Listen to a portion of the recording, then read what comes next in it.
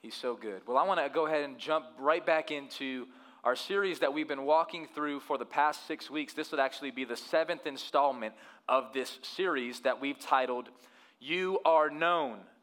You are known. You are known, known, known. And it's known by Him. That He knows who you are. He knows everything about your life. And He wants you to get to know Him. And I think that's one of the reasons why you're here today. I hope that's one of the reasons why you're here today, is so that you can take a step in your relationship of getting to know our God and Father and our Lord, Jesus Christ. So I want to invite you to jump in with me and turn with me to Genesis chapter 35. And we're going to continue in our story through the life of Jacob and see where we can find some principles to apply to our own life, and at the same time find our way to Jesus even through Jacob's story. Genesis chapter 35. When you get there, say, I'm there. I'm there. It's the first book in the Bible, and it's where we're getting to meet some of these amazing people in the book of Genesis. This is where we were introduced to a guy by the name of Jacob. Jacob, because names are valuable, especially in this culture. A person would be named after something that would represent their identity. And so Jacob was named Jacob because he was clutching at the heel of his brother Esau. So he was trying to get ahead. He wanted to be the firstborn. He wanted to be the firstborn so bad that he would end up deceiving his brother for his firstborn right for a bowl of soup. It's the worst trade in the history of the world. He would then go on and deceive his father and pretend to be somebody who he was not. And we talked about that on week 3, that God doesn't bless who you pretend to be. He blesses who you really are when you come into a relationship with Jesus. We went from there to see Jacob go on the run as his brother Esau, this skillful hunter, said, I'm going to kill you. And so Jacob ran and fled for his life. He ended up at his uncle Laban's house.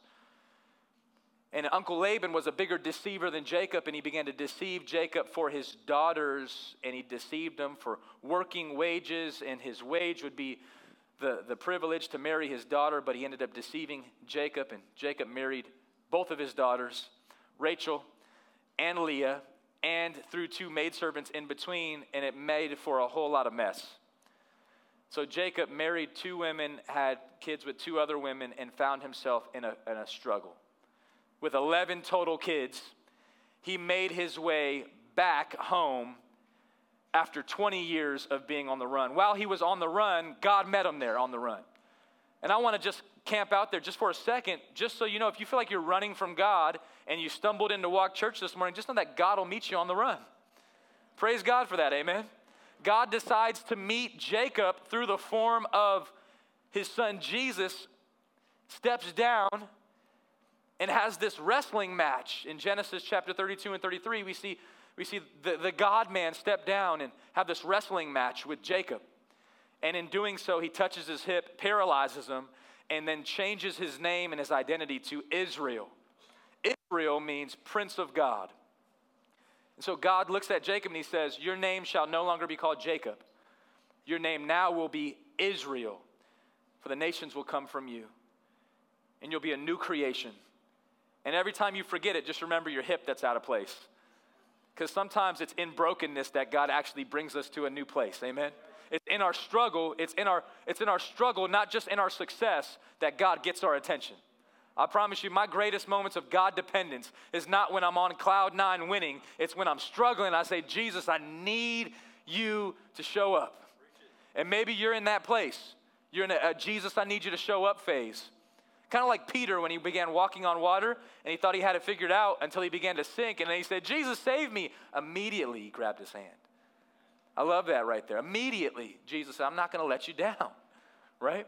I got you, but don't lose focus on me. Don't lose focus on the cornerstone, the only king forever. We've been singing about this reality this morning. And so what happens is, right, Jacob gets touched by God. He makes his way back home. He's got this new identity. And the first thing that happens when he's a new creation is he runs into his brother Esau, who he's been scared of for the past 20 years. Esau has 400 men with him. We heard about it last week. Esau is a skillful hunter. He's a hairy man, and his skin is red That's all we know about him, all right? He sounds like a creature from Guardians of the Galaxy, okay? And so he sees him, and Jacob says, first off, I'm sorry, brother. He doesn't even call him brother. Sorry, I'm your servant. Take my gift. And Esau embraces him, kisses his neck, and hugs him, and they have a moment of reconciliation, a moment of weeping, a moment of togetherness. So much so that Esau says, please, don't even give me a gift. I just wanted you. I wanted a new relationship. But sometimes in humility, it requires receiving as well. And Esau said, you know what? I'll receive the gift since you've asked. And there was a reconciliation moment. Last week, we talked about the power of reconciliation. The power about not just going to your brother or sister to make things right, but gaining your brother or sister when you make them right. A friend of mine, a brother in Christ who I met with this week, he just approached me about an hour, just a few minutes before the service and said, hey, I took your advice. I went to a brother who I had an issue with. I was scared to death, but I shared my heart with him, and we had a gain moment. I said, man, way to apply the word. There's so much power when you don't just be hearers of the word, but you be doers of the word as well. And so now we go into another component, another chapter in the life of Jacob, or should we say in the life of Israel, and we get to learn a little bit more. So let's go ahead and read the first 4 verses of Genesis chapter 35. If you're ready, say ready. If you're ready, say ready. If you're hungry, say let's eat. So God said to Jacob, arise, go to Bethel and dwell there. Make an altar there to the God who appeared to you when you fled from your brother Esau. So Jacob said to his household and to all who were with him, put away the foreign gods that are among you, purify yourselves, and change your garments. Verse 3, then let us arise and go up to Bethel, so that I may make there an altar to the God who answers me in the day of my distress and has been with me wherever I have gone. How cool is that God has been with him wherever he's went? Jacob is a whole lot of mess. He is the definition of bad decisions, and God has been with him wherever he's gone. So they gave to Jacob all the foreign gods that they had, the rings that were in their ears. Jacob hid them underneath the terebinth tree that was near Shechem. The word of the Lord. Genesis 35, specifically looking at verses 1 through 4. The message that I want to preach today that I feel like God has laid on my heart is simply this. It's a message of getting back to the basics. Get back to the basics.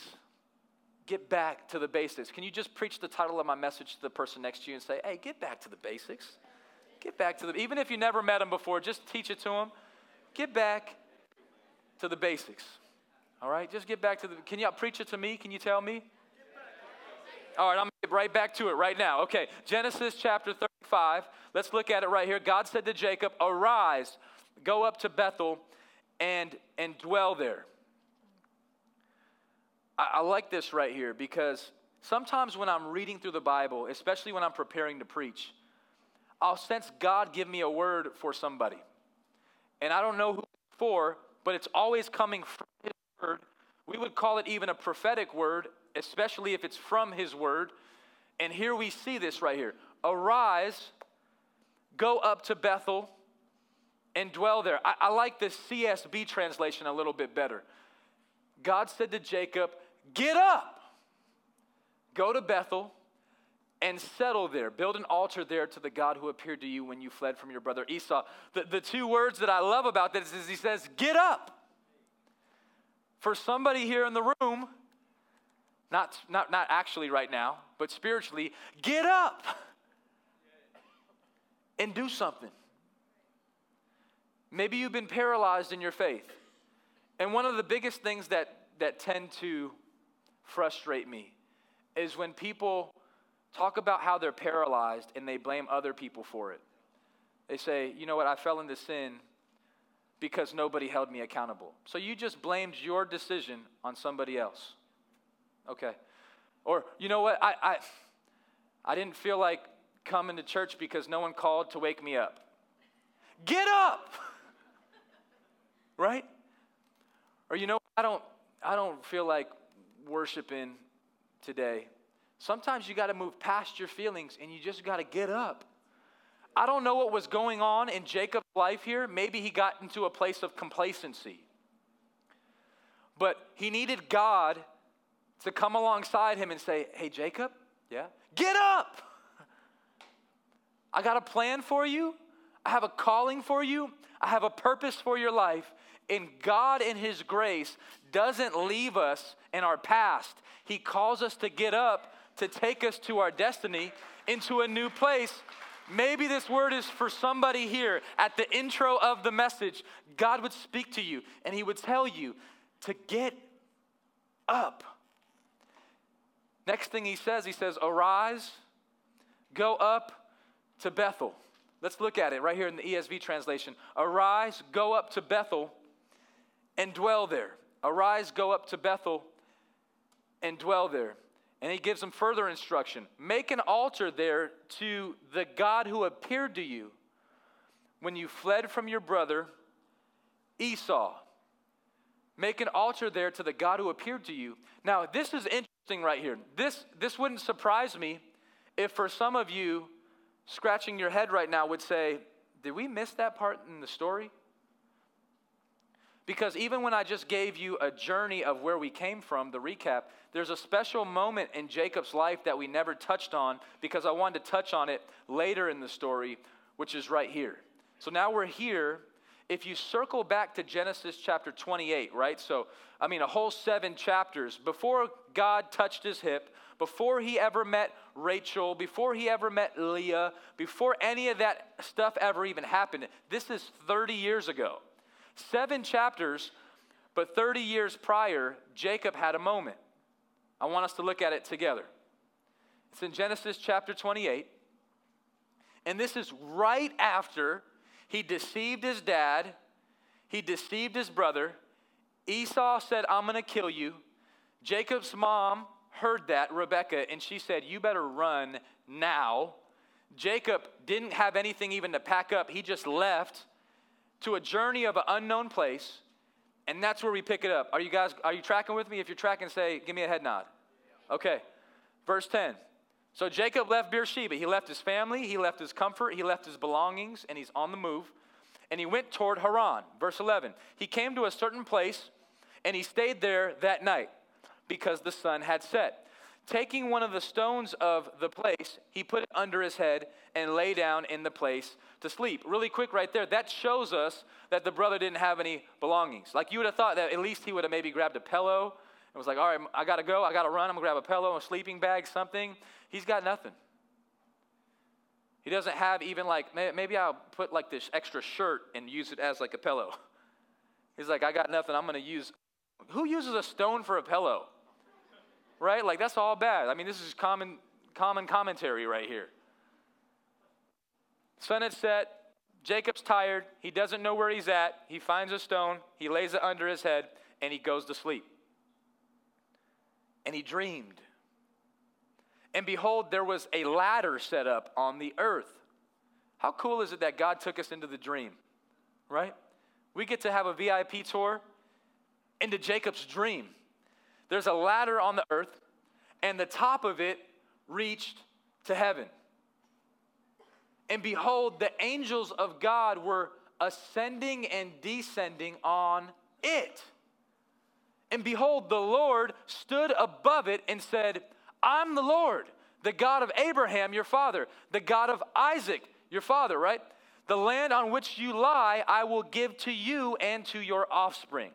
Verse 14, your offspring shall be like the dust of the earth, and you shall spread abroad to the west and to the east and to the north and to the south, and in your offspring shall all the families of the earth be blessed. What a calling, what a dream. Verse 15, behold, I'm with you and will keep you wherever you go. Will bring you back to this land. For I will not leave you until I have done what I have promised you. Let me just highlight verse 15 for a second, because this is remarkable. And not only is it remarkable, but this sounds a whole lot like what Jesus told the disciples in Matthew 28, doesn't it? Never will I leave you, nor forsake you. I'll come back to get you. Jacob, behold, I'm with you. If you just get 4 words out of the sermon today, I think you'll still do well. I'm with you. I'm with you. I'm with you.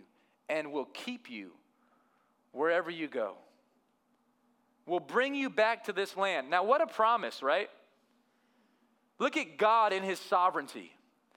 God in his omnipotent knowledge says, you know what? I'm already seeing 30 years ahead of your life, Jacob. I'm going to bring you back here in Genesis 35. But we got to go through a whole lot of stuff in order to get you to the place you need to get to. Right now in Genesis 28, you're not ready for this calling. Doesn't mean that God won't still give you the calling.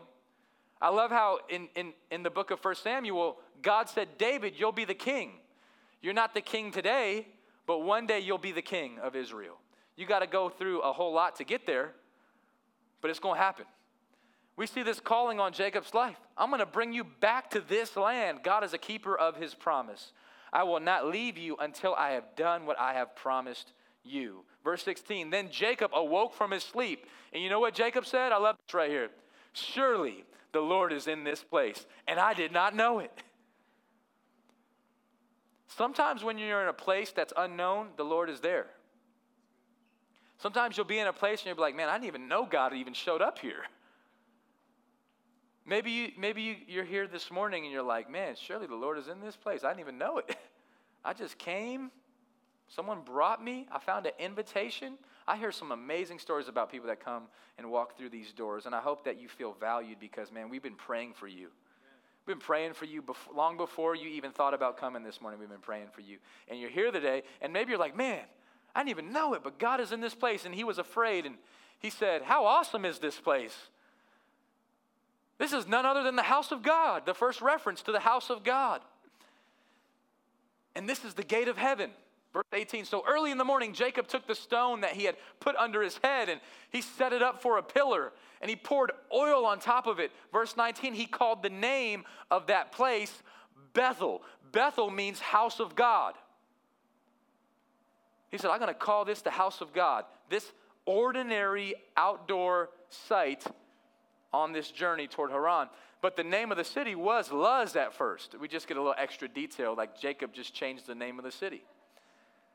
Luz. Verse 20, then Jacob made a vow, saying, if God will be with me and will keep me in this way that I go, and will give me bread and to eat and clothing to wear, 21, so that I come again to my father's house in peace, then the Lord shall be my God. And this stone which I have set up for a pillar shall be God's house. And of all that you give me, I will give a full tenth to you. Before we continue on, I love that right there. He says, Jacob closes his prayer. He says, I'll give a full tenth to you. Jacob's like, I want to, God, you blessed me. I want to tithe. Do y'all see that? How about Jacob following his grandfather Abraham? Abraham tithed. And now we see Jacob recognize, you know what? I got nothing, Lord. I don't even know what tenth I could give, but I'm going to give it anyway. Jacob says, you know what? You've met me here. You've blessed me here. You've given me a dream and a vision. Sometimes a dream and a vision can go a whole lot longer than any just physical resources. If you got a dream, keep that thing. If you have a vision that God has given you, test it by the Bible, of course, but hold on to that thing. I had the joy of assessing church planners this past week. 5 new church planners were assessed here in Las Vegas. I host that assessment. And here's what we told the church planners. Don't just come up and tell us about statistics. Tell us your dream for your city.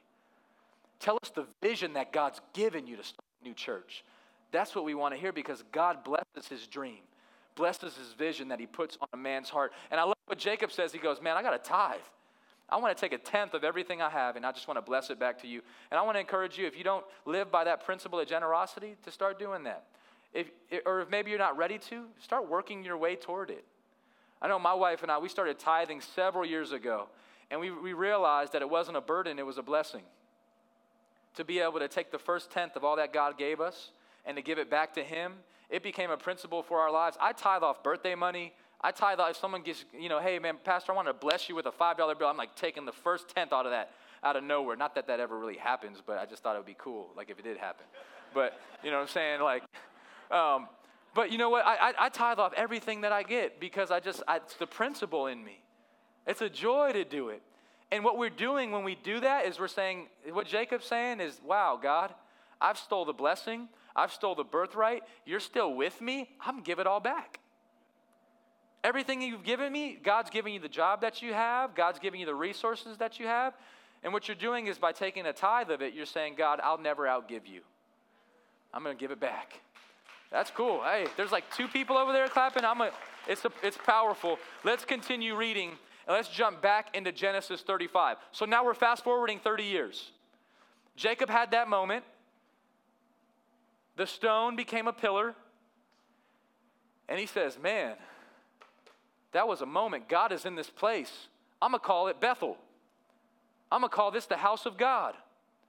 And I'm going to put a pillar to remember this Bethel moment. Surely the Lord's in this place. And God said, I'm going to bring you back here. Now I wonder, let's just be real here. I wonder if Jacob ever had this moment while he was laying there with his 2 wives and 2 maidservants and 11 kids screaming. If he ever wondered, was I dreaming that dream? Was that real? It's been 30 years, Lord. When are you going to bring me back to Bethel? When am I going to have a dream again? When am I going to see the ladder again? This has been really hard. The struggle is real. Finally, we make it to Genesis 35. God in his perfect timing says to Jacob, get up! Arise, go to Bethel and dwell there. Make an altar there to the God who appeared to you. Make an altar there to the God who appeared to you. Here's the first point of the message today. When I talk about getting back to the basics, the first point that I want you to write down is this: move from pillars to altars. Move from the pillars in your life to altars in your life. God has clear instruction here for Jacob. Here's the instruction. Go back to Bethel and build an altar to worship me. Now, originally, the calling on Jacob's life was to build a pillar. Right? Jacob, he has this moment. He wakes up from the dream and he makes a pillar. I don't know if you know what a pillar is, but let me give you a definition for the word pillar.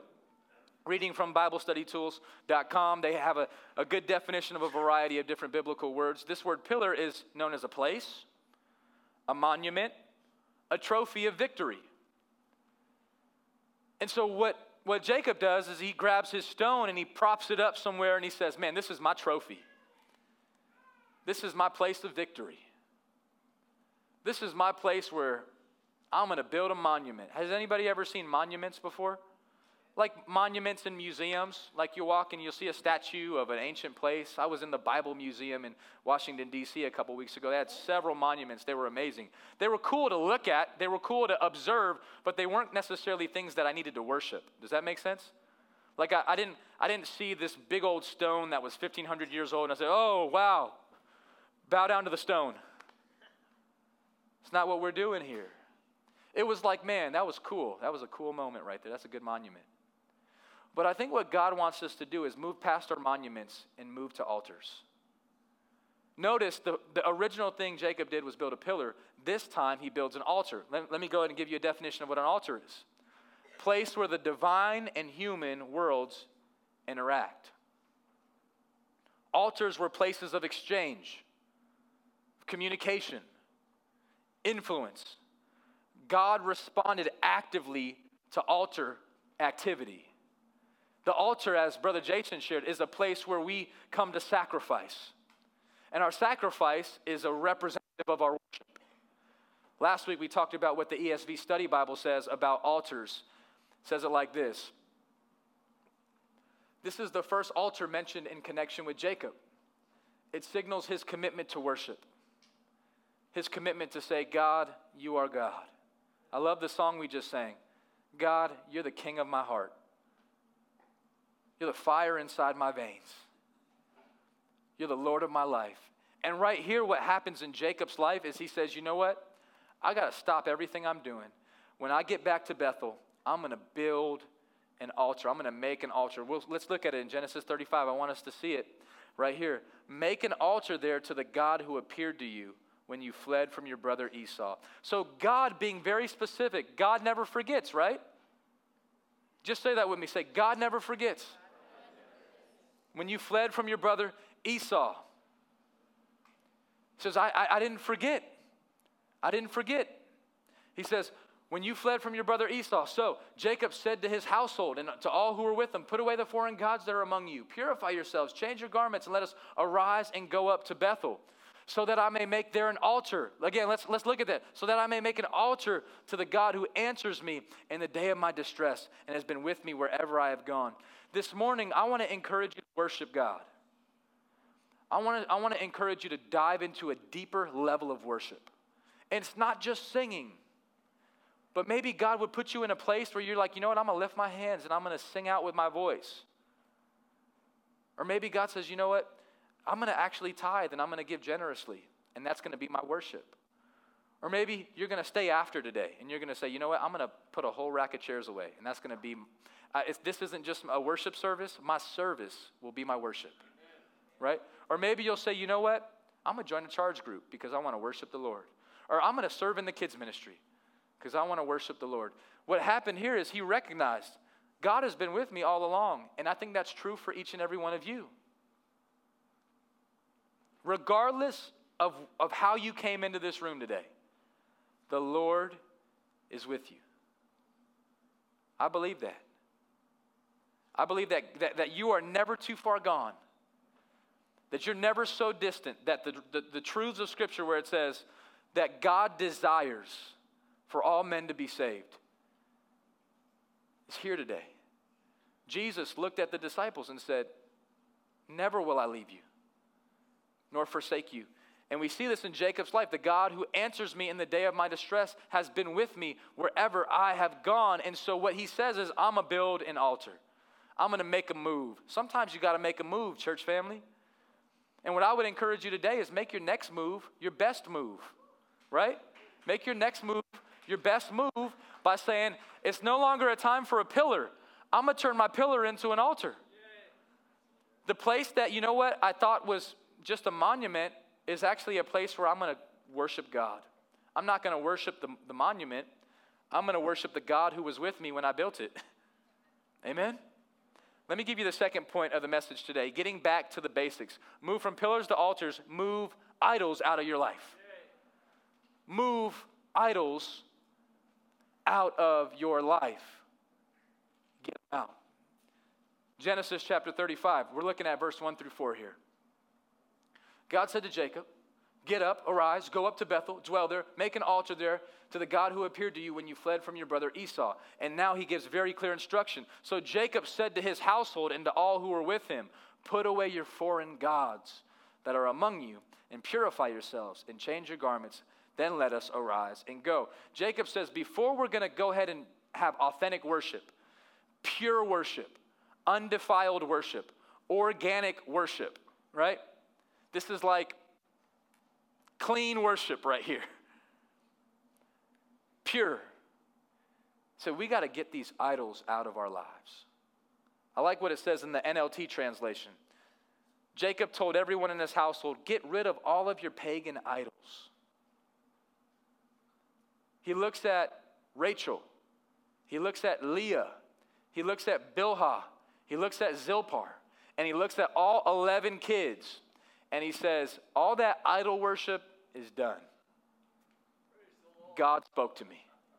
And I'm going to go get back to the basics. I'm going to get back to the heart of worship. I'm going to get back to a place where I'm going to worship God without having to hold on to my idol as well. I'm going to worship God freely without having to be distracted with my own sin.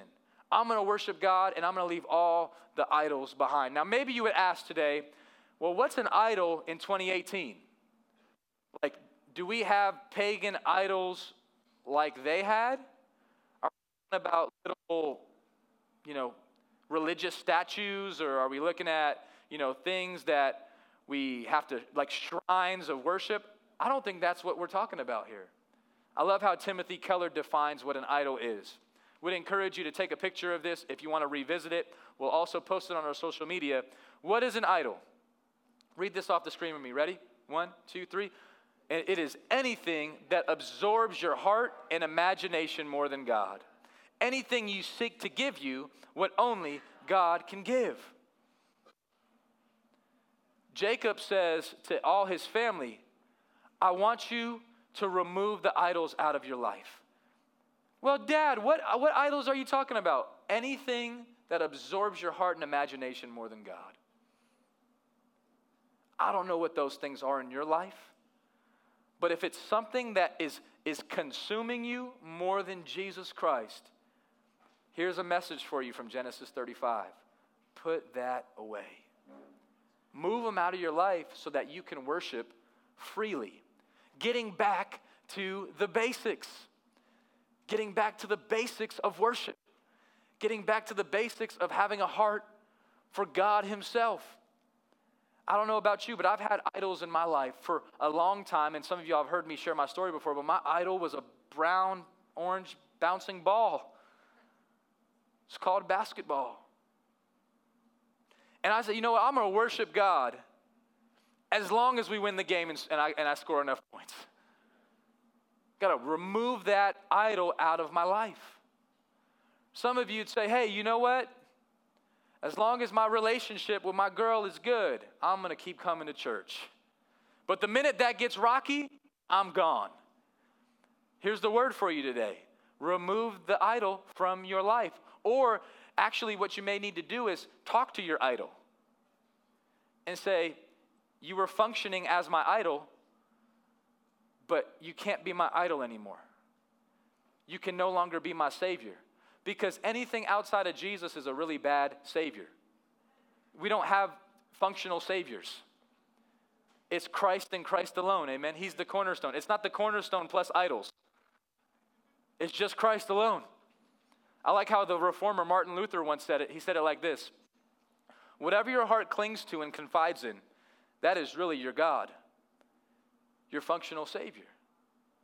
Whatever your heart, even you could be in here today, and all you're thinking about is work.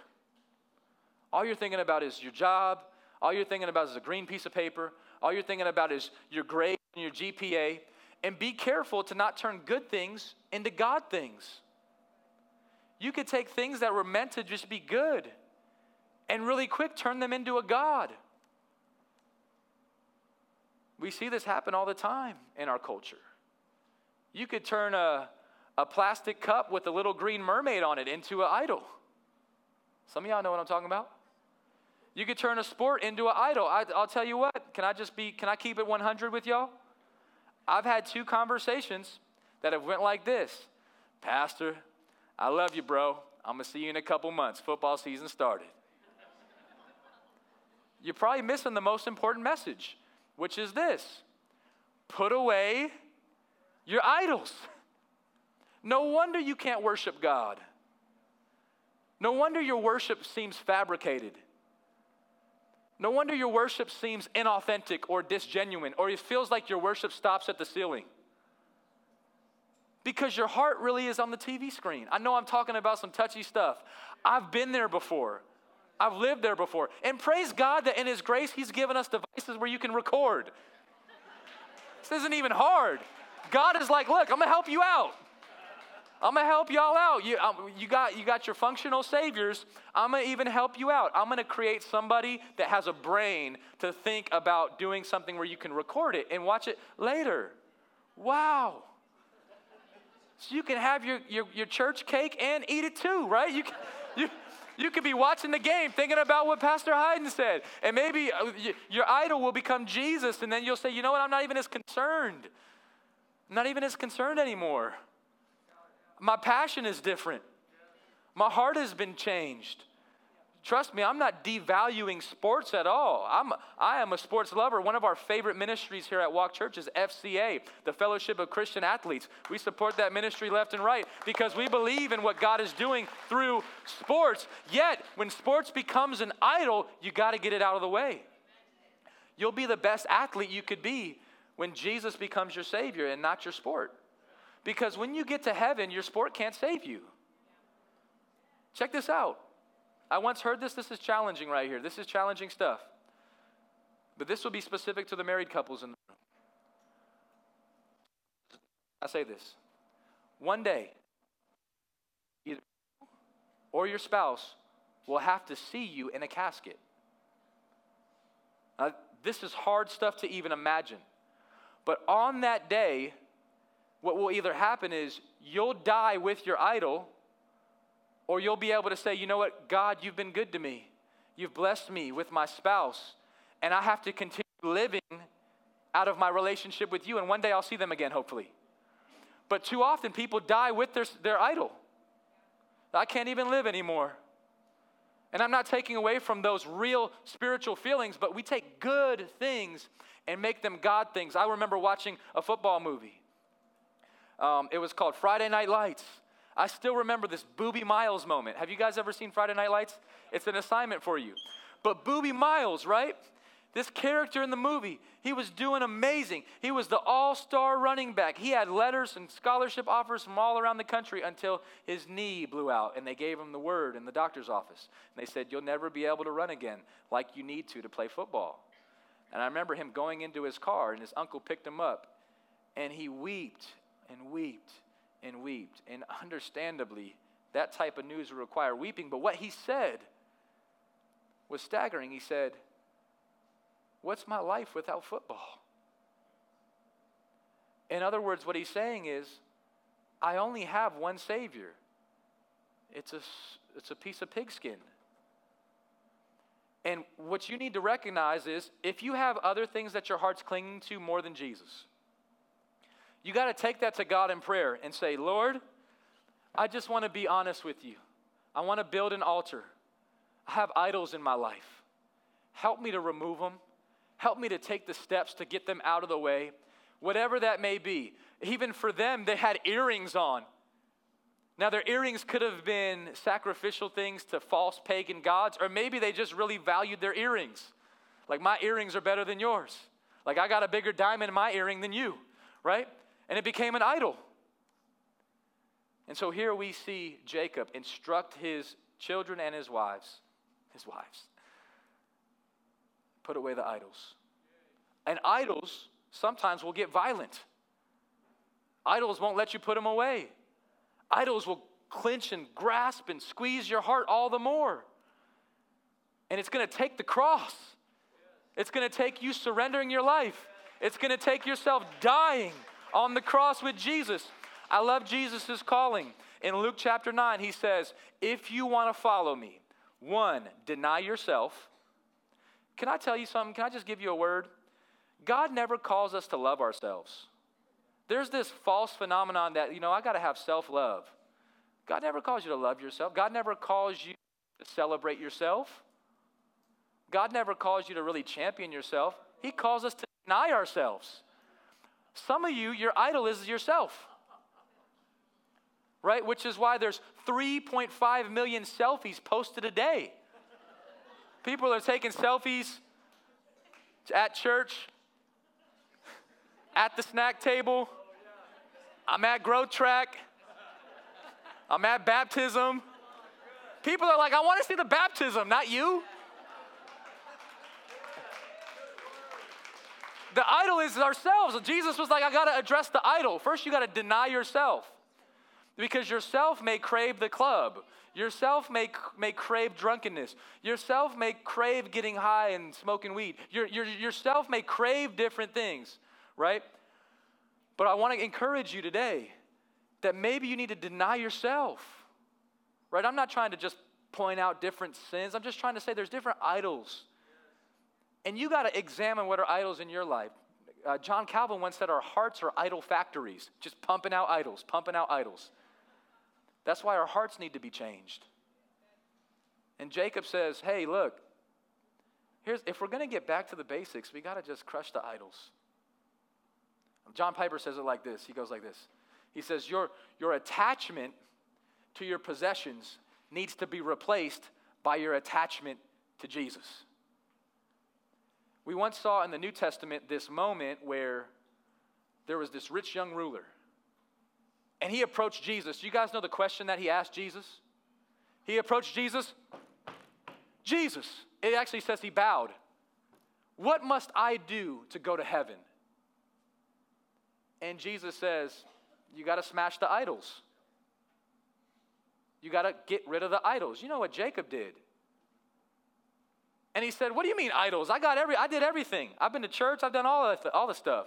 And Jesus says, I know, but your possessions are your God. So give away your possessions and come follow me. Now, this was specific toward this man's life. Let go of the possessions and follow me. And it says that the man couldn't do it. He went away sad. I just hope that none of us go away sad today. That none of us go away sad, but we go away content in Jesus. James chapter 4 says it like this. Watch this with me, and we're almost done. It says, come close to God, and God will come close to you. Wash your hands, you sinners. Purify your hearts.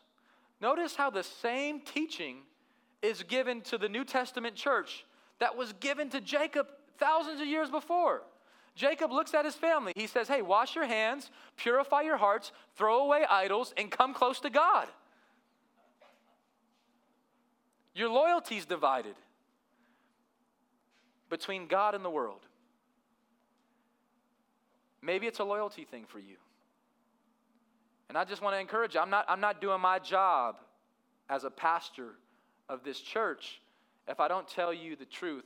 These things will keep you from joy, will rob you of life and fulfillment. Get back to the basics. Let's go ahead and make our way to the closing here. It says, so Jacob, as we finish up Genesis 35, so Jacob said to his household, to all who were with him, put away foreign gods that are among you, purify yourselves, change your garments, then let us arise and go up there. He says, go up to Bethel, the house of God, so that I may make there an altar to the God who answers me in the day of my distress and has been with me wherever I have gone. So they gave to Jacob all the foreign gods that they had. They said, here's all the idols. And the rings that were in their ears. Jacob hid them underneath the tree that was near Shechem. He just said, you know what, I'm going to bury these. Bury the idols. Identify the idols, give up the idols, and bury the idols. Because God's moving you to a new place. And he's saying, you need to bury those idols. As we continue to read, we'll finish up here. Let's continue to go into verse, let's jump ahead a little bit. I want us to jump ahead. Let's jump over to verse 9. So God appeared to Jacob again when he came from Paddan Aram and blessed him. And God said to him, your name is Jacob. No longer shall your name be called Jacob, but Israel shall be your name. So he called his name Israel, and God said to him, I'm God Almighty. Be fruitful and multiply. A nation and a company of nations shall come from you, and kings shall come from your own body. The land that I have given to Abraham and Isaac I will give to you, and I will give to the land to your offspring after you. Then God went up from him in the place where he had spoken with him. And Jacob set up a pillar in the place where he had spoken with him, a pillar of stone. He poured out a drink offering on it and poured oil on it. So Jacob called the name of the place where God had spoken with him Bethel. He recalled it Bethel. Here's what I want us to finish with. This is the last point. If you're taking notes, make sure you write this one down because this is important. Move from pillars to altars. Move idols out of your life and move into your identity in Christ. Move into your identity in Christ. As we just look back at the verses we just covered, what he says in verse 9 is that your name is Jacob. Let's just go right back to verse 9. God appeared to Jacob again, and when he came from Paddan Aram and blessed him, verse 10, God said to him, your name is Jacob.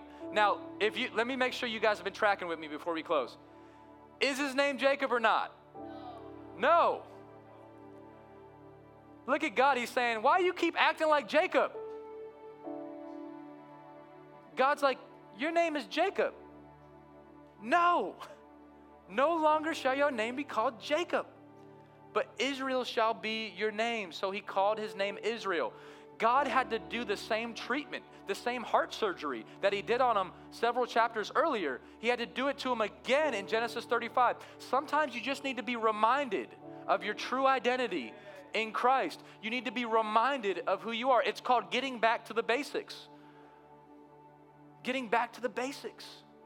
Let me ask you, when you first got saved, for the people in the room that are saved, you might be able to relate to this. When you first got saved, what were the things that just motivated you? What were the things, come on, talk to me. What were the things that just had you so fired up? The word, grace, forgiveness. Anything else? brothers and sisters, his name. Anything else? Family, freedom. I remember when I got saved, I got to this place where I said, I could be forgiven, I could be saved and set free and counted as righteous, even though I'm unrighteous, even though my past looks like Jacob's. I could no longer be counted as my past, but I could be Israel. I could have a new destiny, a new creation. Here's what he's saying to Jacob here. If you could just get back to what first motivated you, you'll be fine. Remember who you are in Christ. Remember that Jesus saved you and he sets you free. The same things that were true when you first got saved are true today. You don't graduate from grace. You don't exhaust God's forgiveness. Jesus on the cross said, "It is finished," and he meant it, didn't he? Some of us, by our lives, we call God a liar. Some of us are like, you know what, God, you didn't mean it when you said it's finished. I got to work really hard to get you to say it's finished again. God doesn't change his message. He says your name, it's still Israel. I'm not taking back your name. But start acting like you're a new person. Move out from the idols, worship the Lord, and get back to the basics. The basics are what we just said: forgiveness, freedom, grace, mercy, unconditional love, brothers and sisters in Christ, not judging, not condemning, not tripping, not struggling, just walking in the freedom, denying yourself. You're no longer Jacob. You're Israel. You're a new person in Jesus' name. That's the message for you today. Get back to the basics and trust in him. Let's pray. Father God,